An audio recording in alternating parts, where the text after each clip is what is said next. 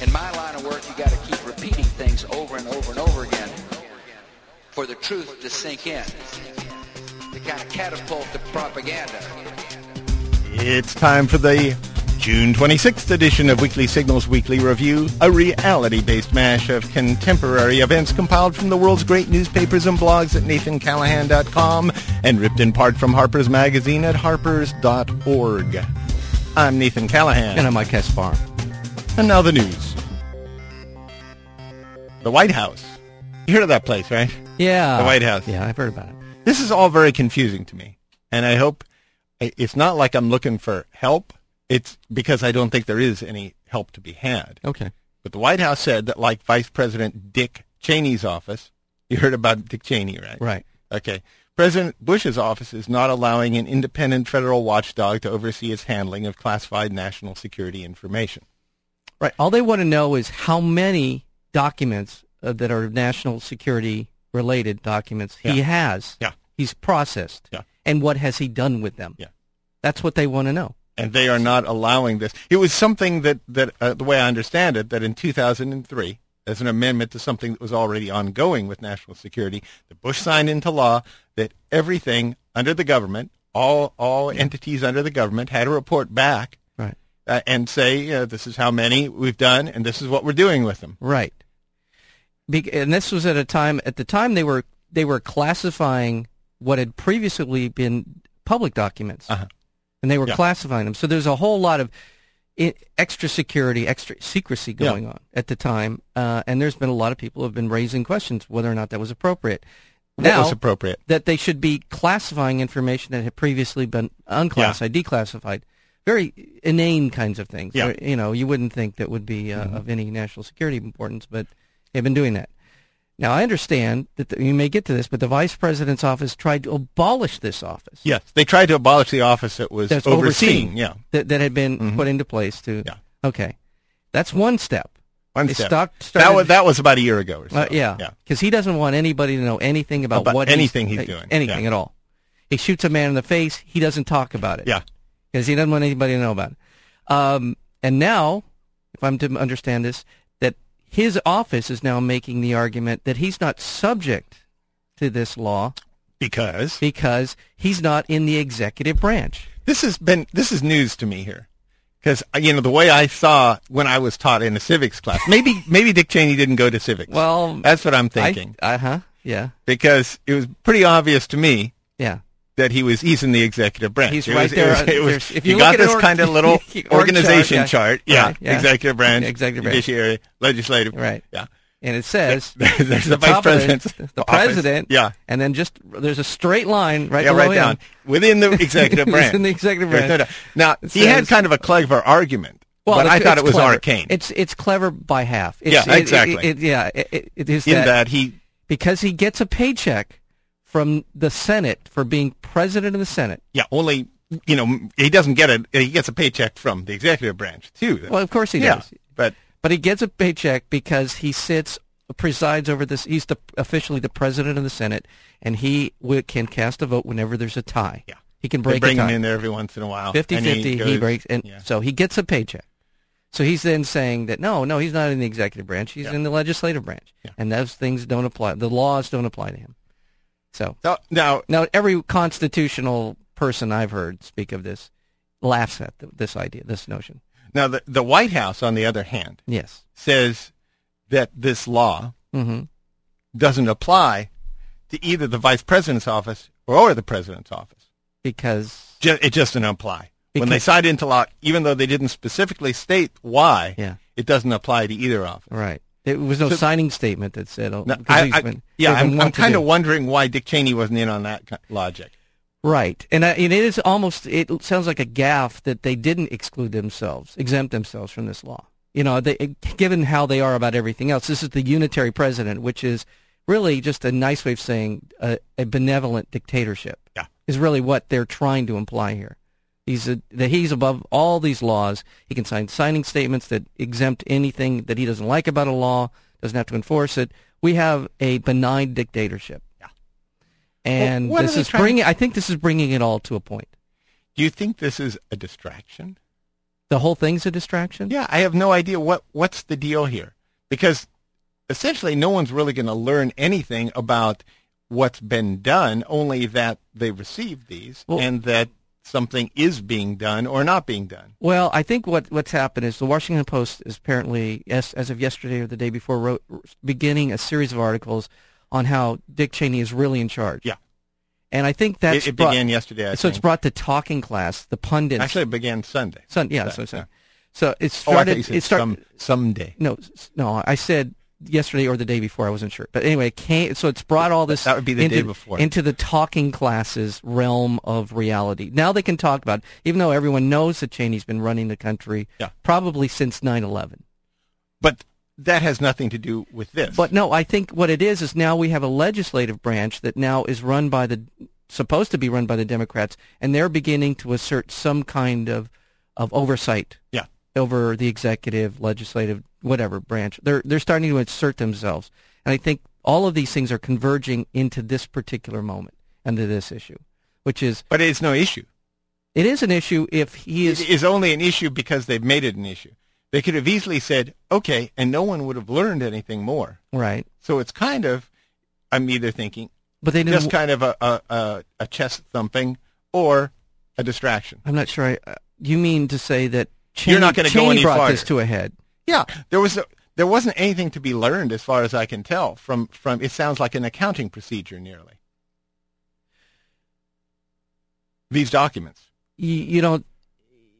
In other words, no content of the documents would have been revealed to us. That we would have all we're ever going to know is that this is how many documents he handled, and this is the disposition of those documents. We're not going to know what was said. Yeah. I have a feeling that part of this law will, I don't know, maybe I shouldn't even say this, but I have a feeling that the legislative branch will want to know what he was looking at, and for whatever reason. I think somebody, somewhere along the line. It just seems. Yeah, I have a feeling that that's maybe what he's worried about. And it goes back to his secret meetings with the oil industry and on the energy. Well, the Energy Task Commission, and how I truly do believe that was they were gaming the invasion of Iraq during those meetings. I think that's what was going on. As the officer said when I stashed the joint under the seat, if you're not doing anything wrong, what do you have to hide? There you go. Yeah, and these. So there you go. So it's a big. I think. Maybe, possibly, this thing has legs. We say this every time something bad happens in Washington, D.C., that maybe this thing will bring all of this constitutional crisis to a head. Bush vetoed legislation that would expand federally funded embryonic stem cell research. Yeah. So he said no. He doesn't want anything, which pretty much means that's going to be on the table for the next election. It'll be on the table. Yeah. It doesn't preclude private industry from doing this. It does impact institutions like UCI and others who are looking for federal funding. And it makes Bush look like an idiot. And the rest of the world is going full speed ahead, and we will completely, we'll fall behind. And one more industry that we will essentially abrogate to another country. Well, it's the Bush Taliban. Yeah. Supreme Court ruled that ordinary taxpayers don't have the legal standing to challenge a White House initiative helping religious charities get a share of federal money. The court said that. Yeah, the court said that. There was a group of atheists and agnostics. Right. I don't know why they characterized them like that. I mean, they were people who thought it was unfair that they were being taxed and the money was only going to religious groups. Right. Yeah. There is a separation. And the court said you can't do that. Regular taxpayers. They didn't really rule on the merits of the case. They ruled on standing, which means you cannot. I couldn't walk into federal court and sue the federal government for something in which I was not harmed. There's a whole legal theory as to how you have standing. So the merits of the case may still be valid. We're going a little Supreme Court thing right here. I just want to make sure. The court also loosened restrictions on corporate and union-funded television ads that air close to elections. They loosened them. Yeah, so we'll be bludgeoned with corporate and union ads. They will be refining the technique of lying as they get closer to the election. The Supreme Court also dealt a blow to investors who want to sue companies and executives because of suspected fraud. Mm-hmm. That's good news. They made it easier? Made it harder for you to sell to sue someone who you suspected of fraud, or at least a company or executives. Of course they did. And that was the second one in a week by the court. Second decision. That was a defeat for shareholders and a victory for defendant companies. No. The justices had earlier ruled that securities underwriters on Wall Street are generally immune from civil antitrust lawsuits. So basically, if you're in business and you're part of a corporate structure, you're immune to any sort of law, pretty much, unless, of course, you're... Do you remember that documentary a few years ago, The Corporation? I think you saw that. Yeah. And it essentially made the case that corporations legally are people, are persons. They go into court as a person. Well, that was the ruling. I can't remember the ruling. It was it was a century ago. Yeah, it had to do with a railroad, Southern Pacific versus somebody. I can't remember exactly who it was. Essentially, and it was even incorrect. The interpretation of the ruling has been proven to be incorrect. That it was somebody's summary of the notes, of the judgment. It was a scribe summary of the judgment. It wasn't even one of the judges who came up with the summary. It was Some scribe, some clerk wrote this thing up and mentioned that the corporation was a person. Yeah. Of some. Okay. And so anyway, I got you, Mike. Where's this going? Anyway, corporations. Well, this documentary that we saw, or I saw, called The Corporation, essentially makes the case that corporations are sociopaths. That they have.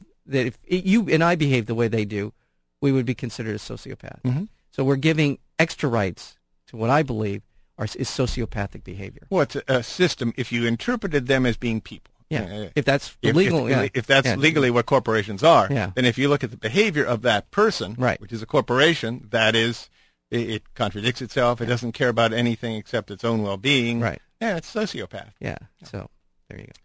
Driven by anxiety over global warming and dependence on foreign oil, the Senate passed a major increase in the average fuel efficiency requirements for U.S. vehicles to 35 miles per gallon from 25.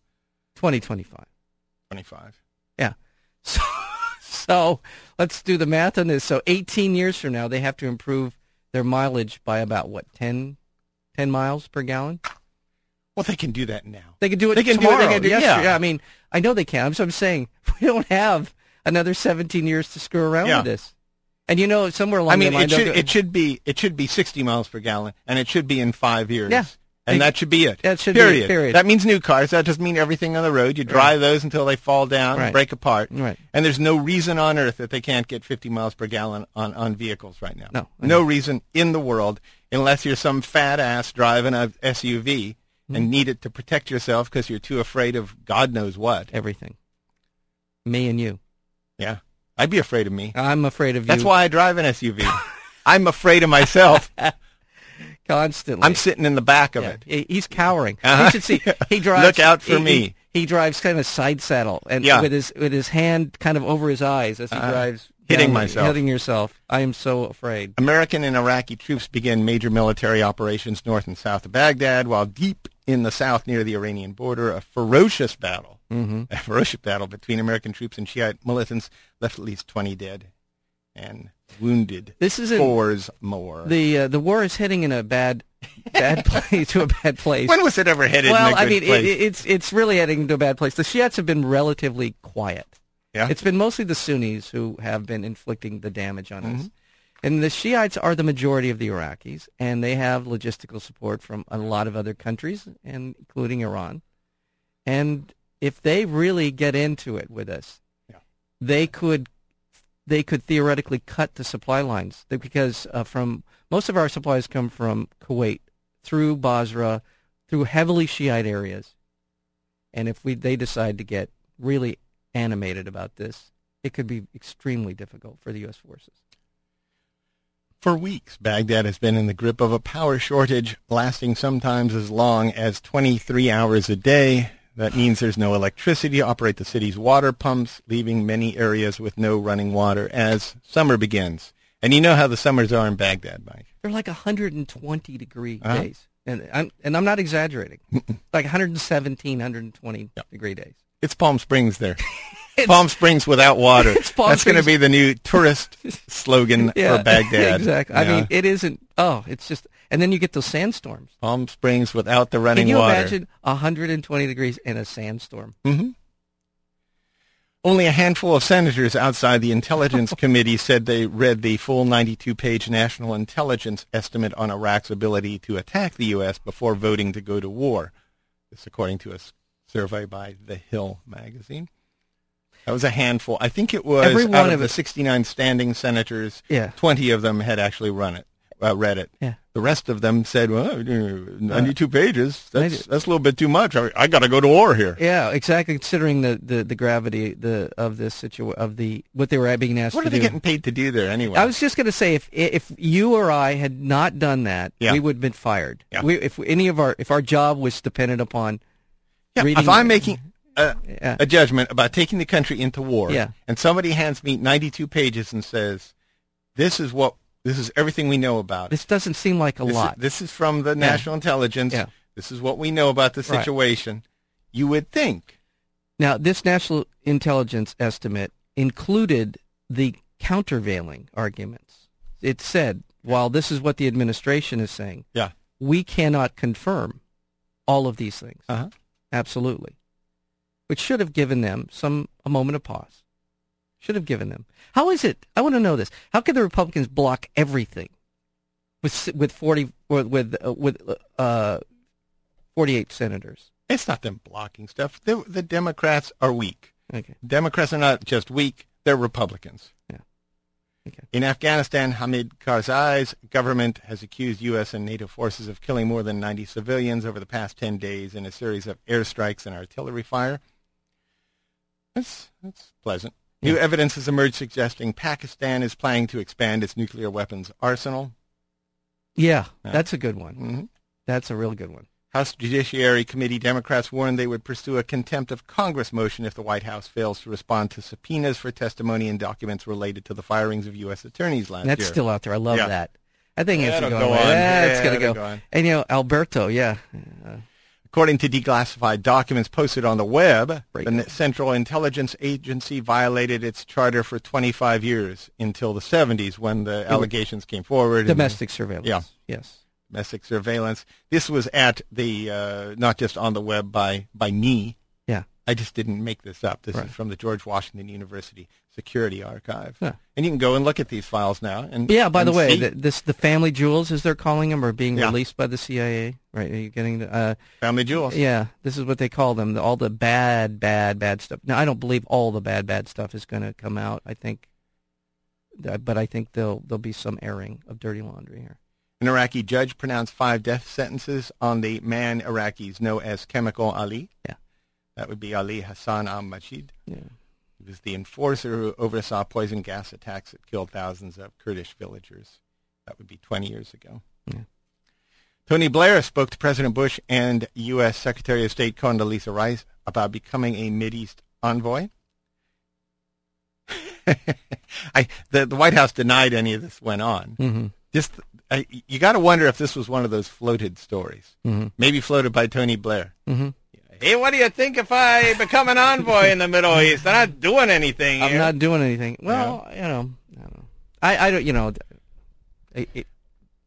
White House Budget Director Rod Portman was replaced. He's leaving, and he's going to be replaced by Jim Nussle. Oh, he's a former congressman. Yeah, and chairman of the House Budget Committee, Nussle earned the name Knuckles. Yeah, for his stubborn behavior. This is not good. No, it isn't good. But what would you? This is not something you would be surprised at. No. Rupert Murdoch moved closer to purchasing the Wall Street Journal. And the Dow Jones, yes. Dow Jones, what do they call it? Dow Jones Information, whatever. What's that about? I don't think it really makes any difference because right now there's just the veneer that these people know what they're doing and they're not prejudiced. I mean, there's not even a veneer. At Dow Jones? You mean at the Wall Street Journal? Yeah, at the Wall Street Journal. I think they're right. They're right. This is the standard line. The reporters are good. The editorial page is awful. Yeah.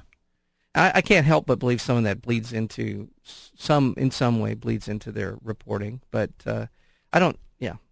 Yeah. I got a little beef I want to get to in a second. It has. Does that to do with Rupert Murdoch? It sort of has to do with. Well, go ahead and beef away. It's just a little beef. Well, go ahead. Okay, just a little tiny one. What you got there? Well, there's a story, and we've got to get somebody on to talk about this stuff. These equity funds, these hedge funds, and they're buying up everything. They're buying up all kinds of companies. Yeah. The darling of Wall Street. They Blackstone, which is a big hedge fund, put out an IPO, which is a public offering. Yeah, initial public offering. And they got all kinds. They got $4.5 billion worth of in money in from that, right? Yeah. And everybody's going crazy, thinks it's the best thing ever. And, yeah. And I think it's all funny money. I think it's all inflated. Yeah. And then on the back page, things work. And on the back page, there's Chavez's grand risky dream. Yeah. Okay, he's taking a lot of the oil revenue that they're generating in Venezuela and putting it into public works projects, allowing people to make money, develop skills. So this is kind of compare and contrast. Yeah, this is one side, Blackstone, funny money, $4.5 billion, everybody's going nuts. People, the darling of Wall Street, great ideas. And this guy is putting money into helping people who have nothing. And it's a risky dream. And it's a risky dream. They quote these economists and how crazy this is. Well, it's a risky dream because the jackals are going to get him. Yeah, that's why. Exactly why. Exactly. Yeah, so front page, IPO, wow, everybody, back page, Chavez, risky, crazy dream. Billionaire oil tycoon T-Bone Pickens wants to make big bucks in the wind energy boom. Yeah. He wants to get into making wind turbines. Yeah. And if he goes through with this project, which would produce up to 4,000 megawatts of electricity, it would be the biggest in the world. Fantastic. In Texas. Yeah. Good for him. Good for him. Michael Bloomberg, you know him, Mayor of New York. Yeah. He abruptly left the Republican Party, declaring himself free of a rigid adherence to ideology. Yeah. And that was amid speculation that he would run for president. Whatever. Yeah. And then it was said apparently that John McCain may drop out of the 2000 race by September. I believe he will. Yeah, you got to wonder what's wrong. What happens with that guy? Does he have? There's one dark secret.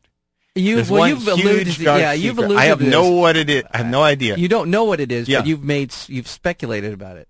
You have to me. I speculated in private. You have told me what you think it is. I'm not going to get into it because I don't know, and I'm not. Does it have to do with penis? It has something to do, apparently, maybe, according to you. According to me, it does. Yeah, this is what you told me. It doesn't. Whatever it is, John McCain has imploded. Whatever's going on with him, whether it's psychological, whether it's a mental, he's losing some of his sort of facilities. Something terrible has happened to the guy, and I don't wish any ill will on him in any way, but he's just kind of come unraveled. And I will say that interview that he did on The Daily Show made him look really bad. Yeah. And I think he's dead man walking right now. John P. Walters, Director of National Drug Policy, released a new special report showing that teens who use drugs are more likely to engage in violent and delinquent behavior and join gangs. Mm-hmm. Yeah. Early use of marijuana. Yeah. The most commonly used drug among teens is a warning sign for later gang involvement. Oh, come on. Yeah. Oh, come on. I often say to myself, every time I light up, I say, look out, John. You're headed to a gang. Yeah, you're always saying to me, homie. Yeah, right. Look out, homie. I'm firing one up. Yeah. So don't cross Culver, if you know what I mean. Yeah. Because this is my house. Yeah, whatever. All right. That was really hip talk. I know, Mike. Wasn't it, though? Yeah. Don't I have the lingo down? Yeah, really. I tell you. Don't you? You must have smoked some marijuana this morning, Mike. I'm smoking it right now. Ralph Nader said he is seriously considering running for president. Ralph Nader. Oh, my God. Speaking of smoking marijuana, right. Because he foresees another Tweedledum, Tweedledee election. Which, he's right. I think he's right. Come on, go watch Irresistible Man. It's a great documentary, and darn it, he's right. Yeah. It's hard to argue with Ralph Nader. 7 million people worldwide may be addicted to BlackBerries, but the French, fearing intelligence agents could be snooping on state secrets, have banned them. BlackBerry. Oh, I'm sorry. You thought the when little you said that, like addicted to BlackBerries, is there some kind? The electronic. Yeah, I got you. No, I know thing. what they are. They're phones. They're whatever. Yeah. I'm gonna leave this now because I've had it with the news. Let's today. get out of here. Yeah, we have beaten the finally out of the news today. In a public relations drive to improve the image of the country within the U.S., Israel has decided to publish images of semi-clad female former soldiers in the men's magazine Maxim. Weekly Signals Weekly Review is broadcast every Tuesday on KUCI 88.9 FM, Irvine, California. To learn more about Weekly Signals or to download the podcast, visit our website at weeklysignals.com. And be sure to visit nathancallahan.com for daily readings and feature articles. Until next week, I'm Nathan Callahan. And I'm Mike Kaspar. And this is Weekly Signals.